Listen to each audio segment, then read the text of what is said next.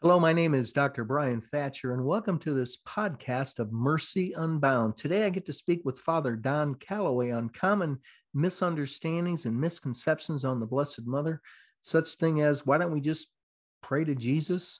Are we insulting Jesus when we pray to our Blessed Mother? Do we look on Mary as a god, and more? I hope you enjoy the show. Please subscribe and share with your friends, and thank you for joining us on Mercy Unbound.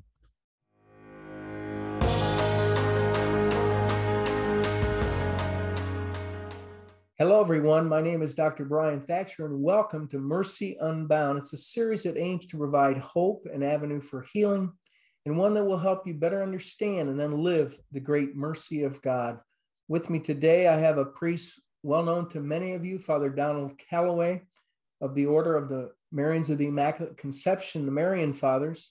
He's Director of Vocations. He's currently in Steubenville, Ohio, but he travels all over the world. He loves the Blessed Mother, written many books on her. And I've asked him today to be on to just answer some basic questions. There's so many misconceptions, misunderstandings on the Blessed Mother. And for those of us who just love her and we want to share this love of her and that she has for us, I thought it was important to have someone like Father Don to come on today. So welcome, Father Don, and welcome. Yeah, no, thanks, Brian. It's always a joy to be with you, brother. And yeah, let's do our best to maybe clear up some confusion and get people to understand Our Lady in the correct way, because she's amazing, and God loves her, and we should too. Well, people come up to me in the community if they are ill or they have a loved one that's sick or this COVID time and pray for me and this and that. And Catholics, we ask the saints and the Blessed Mother to intercede for us as well. Could you share with us, why don't we just take it to Jesus? We hear that all the time. And how does that tie into our Catholic philosophy of the communion of saints? Yeah, well, these are good questions, because a lot of people are confused about these things. And, ultimately we are taking it to Jesus. But here's the incredible thing. Jesus is so good that he shares, his desire with us to be a family, to be a part of his family. So what is a family, right? You've got a mom, you've got a dad, you've got children, and, their siblings, and it's shared, it's togetherness, it's communion. And so in the family of God, everything definitely is all about God. He's the greatest, he's the highest. But he's so good that he wants us to be in communion with one another, and he wants us to help each other. So, what I've encountered sometimes, because I have many family members myself who are not Catholic, they're either Protestant or nothing at all. And so I've said to them, what's your understanding of prayer? Because you're right, what you said there, Brian, that, they're okay with people praying for them, right? They're like, oh, great, thank you, I appreciate that. So I say, so what is your understanding of prayer? And they'll say, well, we're taking it to God. And that's right.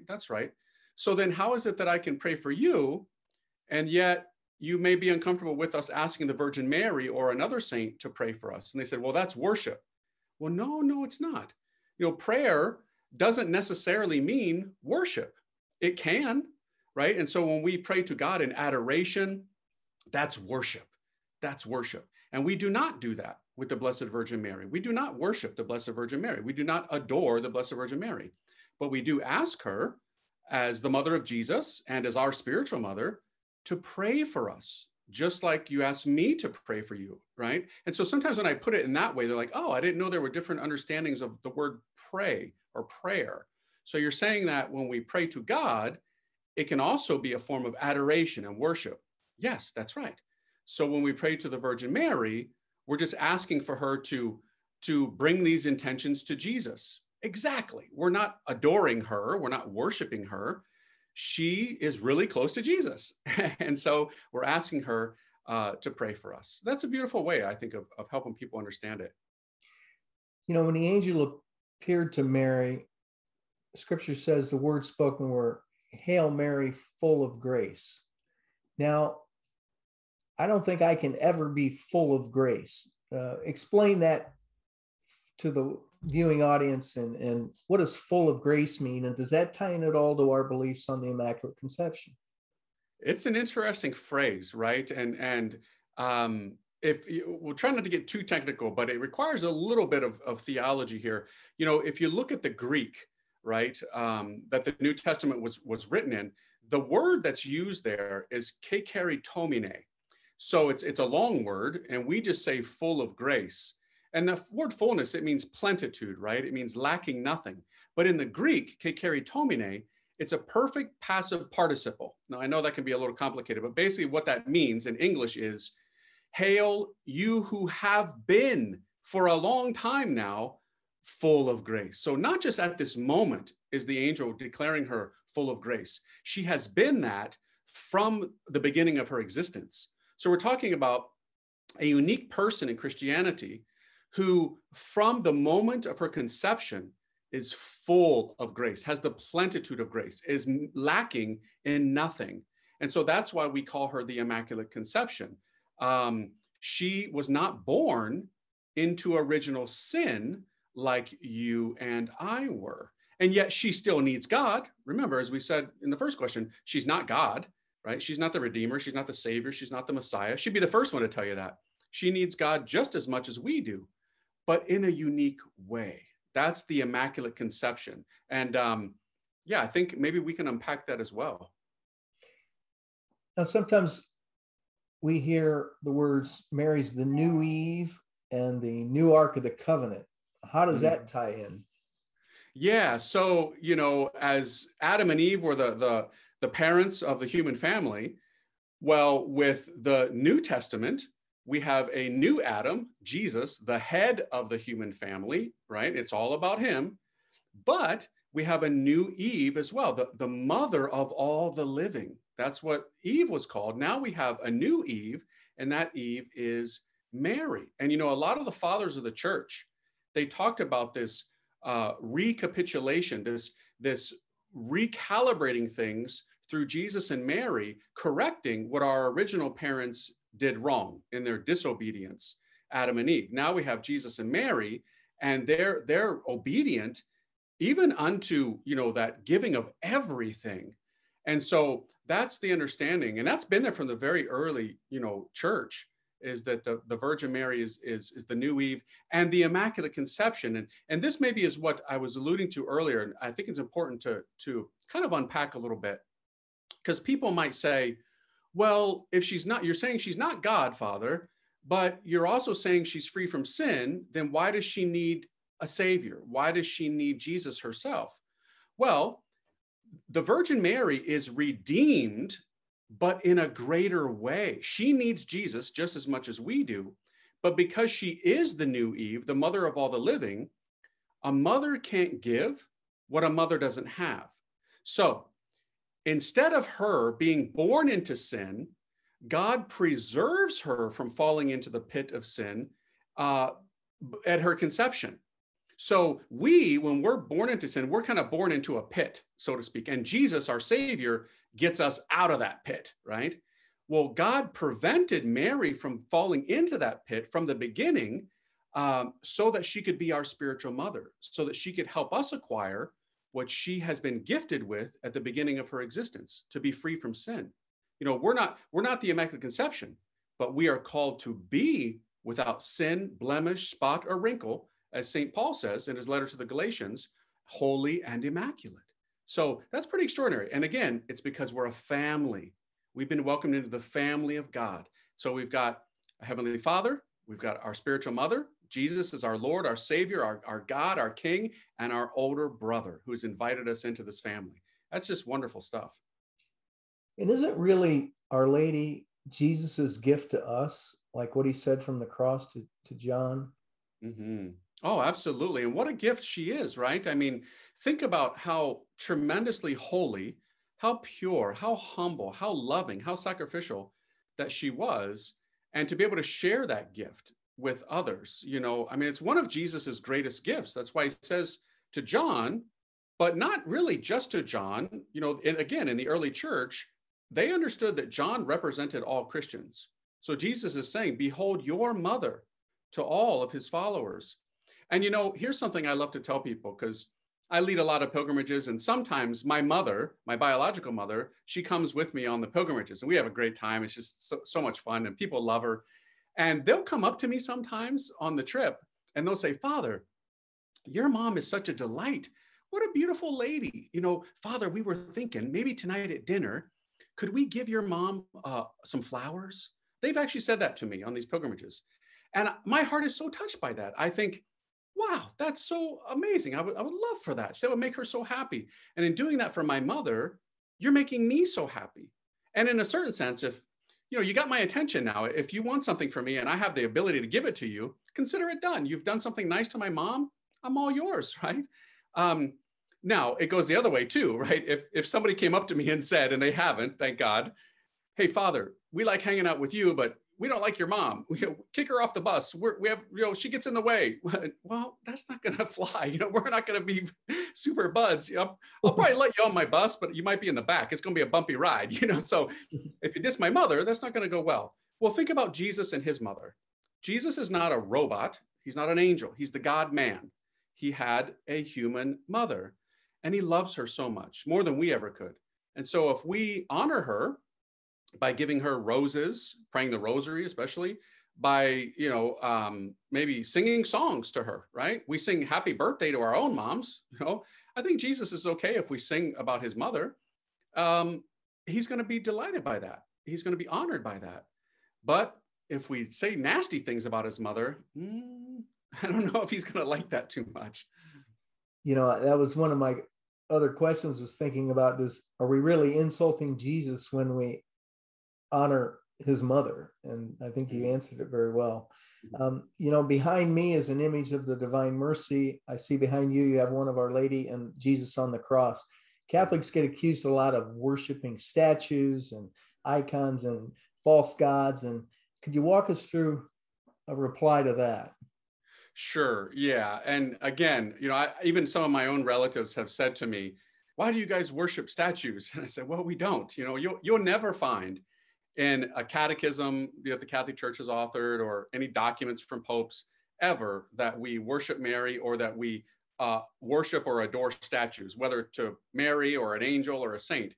We simply have them just like you would have probably somewhere in your home a picture of your mother, or maybe in your wallet, right? You have an image of your mom and your dad, your grandparents, or your brothers and sisters. I do. I think many people do. And that's okay. I think it's common sense that you don't pull that out and incense it. You're going to worship them. It's just a reminder of how much they mean to you. Well, it's the same thing with a statue or an icon, for example. It's a window into heaven. It's a reminder for you. And so, no, we don't worship statues. We never have, and we never will. The Catholic Church has never taught that and never will, because that would be silly. We would definitely condemn that. It's just like a physical way, like a picture of them, because we love them that much. So we never really have said Mary is God. That's a misconception. So we're not honoring the statues. And we're not insulting Jesus when we love his mother. And isn't her role really just to bring people closer to her son? Yes, that's what she's all about, because she is the greatest disciple of Jesus. She's the one who did his will perfectly. She's the one that gave birth to him, accompanied him all the way to the cross. And then what a torturous agony her maternal heart must have gone through to see him crucified, murdered before her. And yet she, cooperated with that as the new Eve, so that the birth of a new humanity could take place. So yeah, we should be so grateful for her role in the life of Jesus, her role in the life of the church, and her role in our lives, because she wants us to be closer to Jesus. That's all she wants. That's her greatest desire. That's her motherly concern, is, as she said at Cana, right? Do whatever he tells you. That's what Mary is all about. In my own life, I look back and I think like she's always been there, putting up road posts or red flags like, don't go right, Brian. Of course, I'm like going right, and pulling me back. And she's always been there as a loving mother. And I think of the Jesus on the Via Dolorosa, and when his eyes met Mary, I mean, that had to have been like pure love meeting pure love. I can't imagine what that Yeah. scene was like. No, absolutely. And, I just take it back to the level of me and my own mother. I never want to see my mother cry. I mean, what child wants that to happen, to see his mother in agony or in tears or sorrow? And yet Jesus, think about Jesus, what he was experiencing in that, as you said, the way of the cross, the way of sorrow, as he marched towards Calvary to save the world by the outpouring of his blood as the Lamb of God. He saw his own mother in agony. And that must have been so difficult for him, because no son, no daughter would want to see their mother having a torture like that in her heart. And so when we are a delight to her heart, remember, that's going to be a delight to his divine heart. And I think that's why throughout, Christianity, so many saints have talked about having a devotion to the Blessed Virgin Mary, of getting close to her, because it's not offensive to Jesus. He's very happy when you do that, because he knows all that she went through, all the cooperation that she offered with him so that he could save the world. Isn't that like the phrase "to Jesus through Mary"? Mm-hmm. Yep. I love that phrase. Yeah, I think it was St. Louis de Montfort who kind of coined that phrase. And it's very popular now. I mean, even during the pontificate of St. John Paul II, he talked about that totus tuus, O Maria, meaning all yours, Mary. And again, Mary's not the end. She's the gateway. We go through her to Jesus. And think about it again. Jesus, when he came to earth, a divine person, the second person of the Blessed Trinity, God, he didn't just pop out of the heavens as an already formed 33-year-old Messiah, right? No, he could have, but he didn't. He came to us through the Virgin Mary. I mean, that's amazing. And so it's okay for us to go to him through her as well. Again, I often tell people that this analogy, I love this analogy. Chess, the game of chess, right? And for anybody listening that you don't know how to play it, don't worry. It's rather simple. You have two sides, right? A black and a white side. You know which team you're on. And it's all about the king. The whole game is about the king. If you get the king, you win. But in this game, there's a queen, and she has mobility, any number of squares in any direction, right? And there's bishops, very interesting game. It's very theological. There's bishops, there's pawns, there's knights, there's rooks. But if you cooperate with the queen, you can conquer the enemy. And yet the whole game is not about the queen. But if you fight for the queen, you fight for the king. And so that's something, I think that's why a lot of saints like to play chess. St. Maximilian Kolbe, St. Thomas Becket, St. Teresa of Avila, St. John Paul II, they love to play chess, and many others. I think because of that analogy, it's all about the king. It's all about Jesus. But the Virgin Mary, the queen on that battlefield, she's got power. She has got some serious, game. So we want to be with her because she's going to help us to win the victory for the King Jesus. One of my favorite things I like to read about are Marian apparitions. Our church in our little town in Ohio where I grew up was the Immaculate Conception. And here we are under the Marians of the Immaculate Conception. And I just love reading about, she's appeared all over the world in virtually every country, if not every country. And yet you hear people say, well, how do they know that's not the devil? Mm. Didn't they say that to Jesus when he was doing good works in scripture as well? That's right. They sure did. They accused him of being possessed by the devil. Yeah, right. And, you think about all the love and good things. She wants people to get closer to Jesus, which is love himself. Yep. That doesn't sound like Satan to me. Right. Yeah. Satan. Well, that's why the church has a rigorous process of going through this. It's not something they take lightly at all. And there are theologians of the highest caliber, and also people in the sociological sciences, whether it's the psychological sciences, whether it's analyzing, the the phenomena of an alleged apparition or a locution where somebody hears something. They really take them through the ringer to see if they're maybe mentally unstable, if something is off there, or if they're doing this out of pride to get attention or to get money or fame or whatever it may be. And it's a long process. So many of them are not approved. I would actually say that the majority of those who allege that they're having apparitions end up not to be approved. They may be having some kind of mystical experience, and praise God, right? But a lot of times the church says, well, we don't deem this to be of a supernatural character. But the ones that do end up being approved, like, Guadalupe, Fatima, Lourdes, there's tons, right? One of my favorites is Our Lady of La Salette in France, up in the Pyrenees Mountains. And to me, that's the most beautiful location of anywhere on the earth that Our Lady has appeared. It's just like a mountain paradise and just absolutely incredible. I was only there once because it's actually hard to get to, but it was really amazing. And that's an apparition in which Our Lady cried. So remember how I talked about no child wants to see their mother cry. Well, she was crying in that apparition because people were using the name of the Lord in vain, and they were doing unnecessary work on the Lord's Day. And so that brought her to tears. And so I always remember that, that Mary, I don't want to make you cry. You're my spiritual mother. I want to make you happy. Help me to do things that are pleasing to God, to observe the commandments, to watch my tongue, all those things. So yeah, I encourage the listeners to check out the approved ones and be inspired.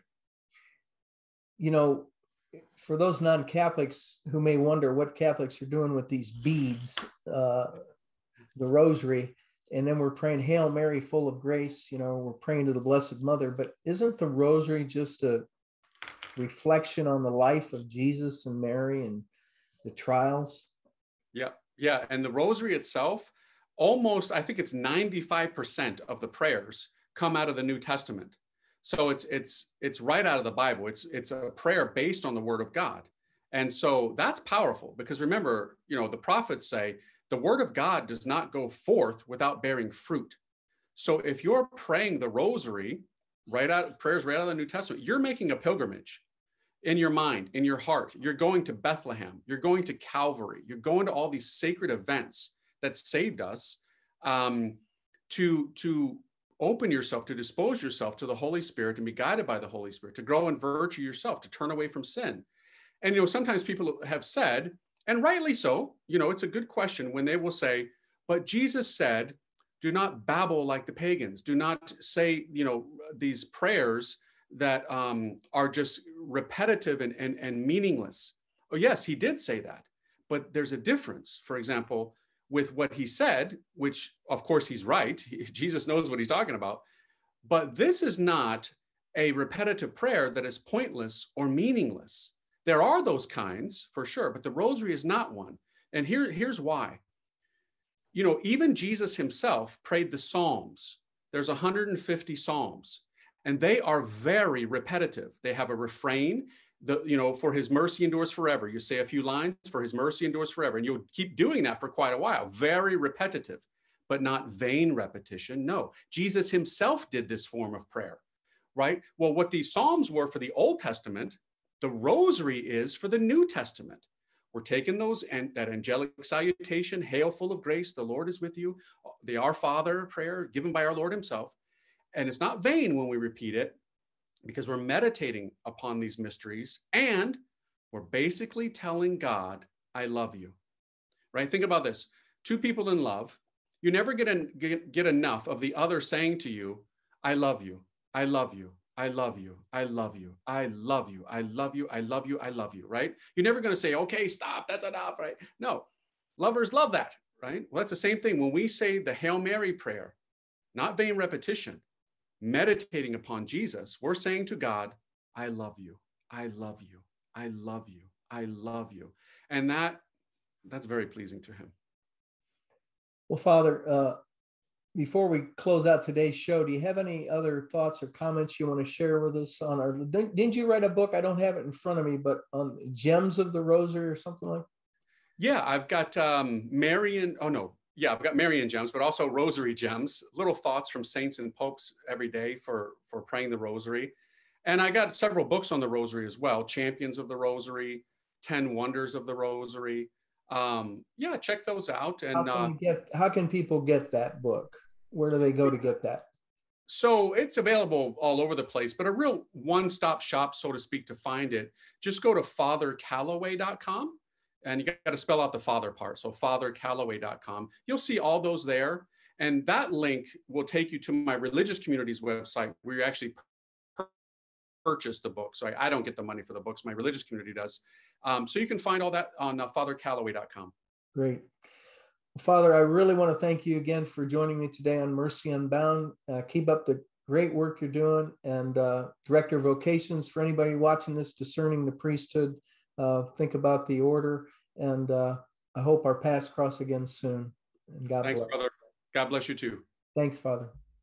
Please subscribe to our YouTube channel for the video portion. The podcast can be heard at anchor.fm/drbrian, Bryan Thatcher, Thatcher, and on all the major podcast forums. I would love to speak at your church or conference, and please consider supporting our efforts to spread the truth to a hurting world. Thank you again. And for more information, go to the website at drbrianthatcher.com.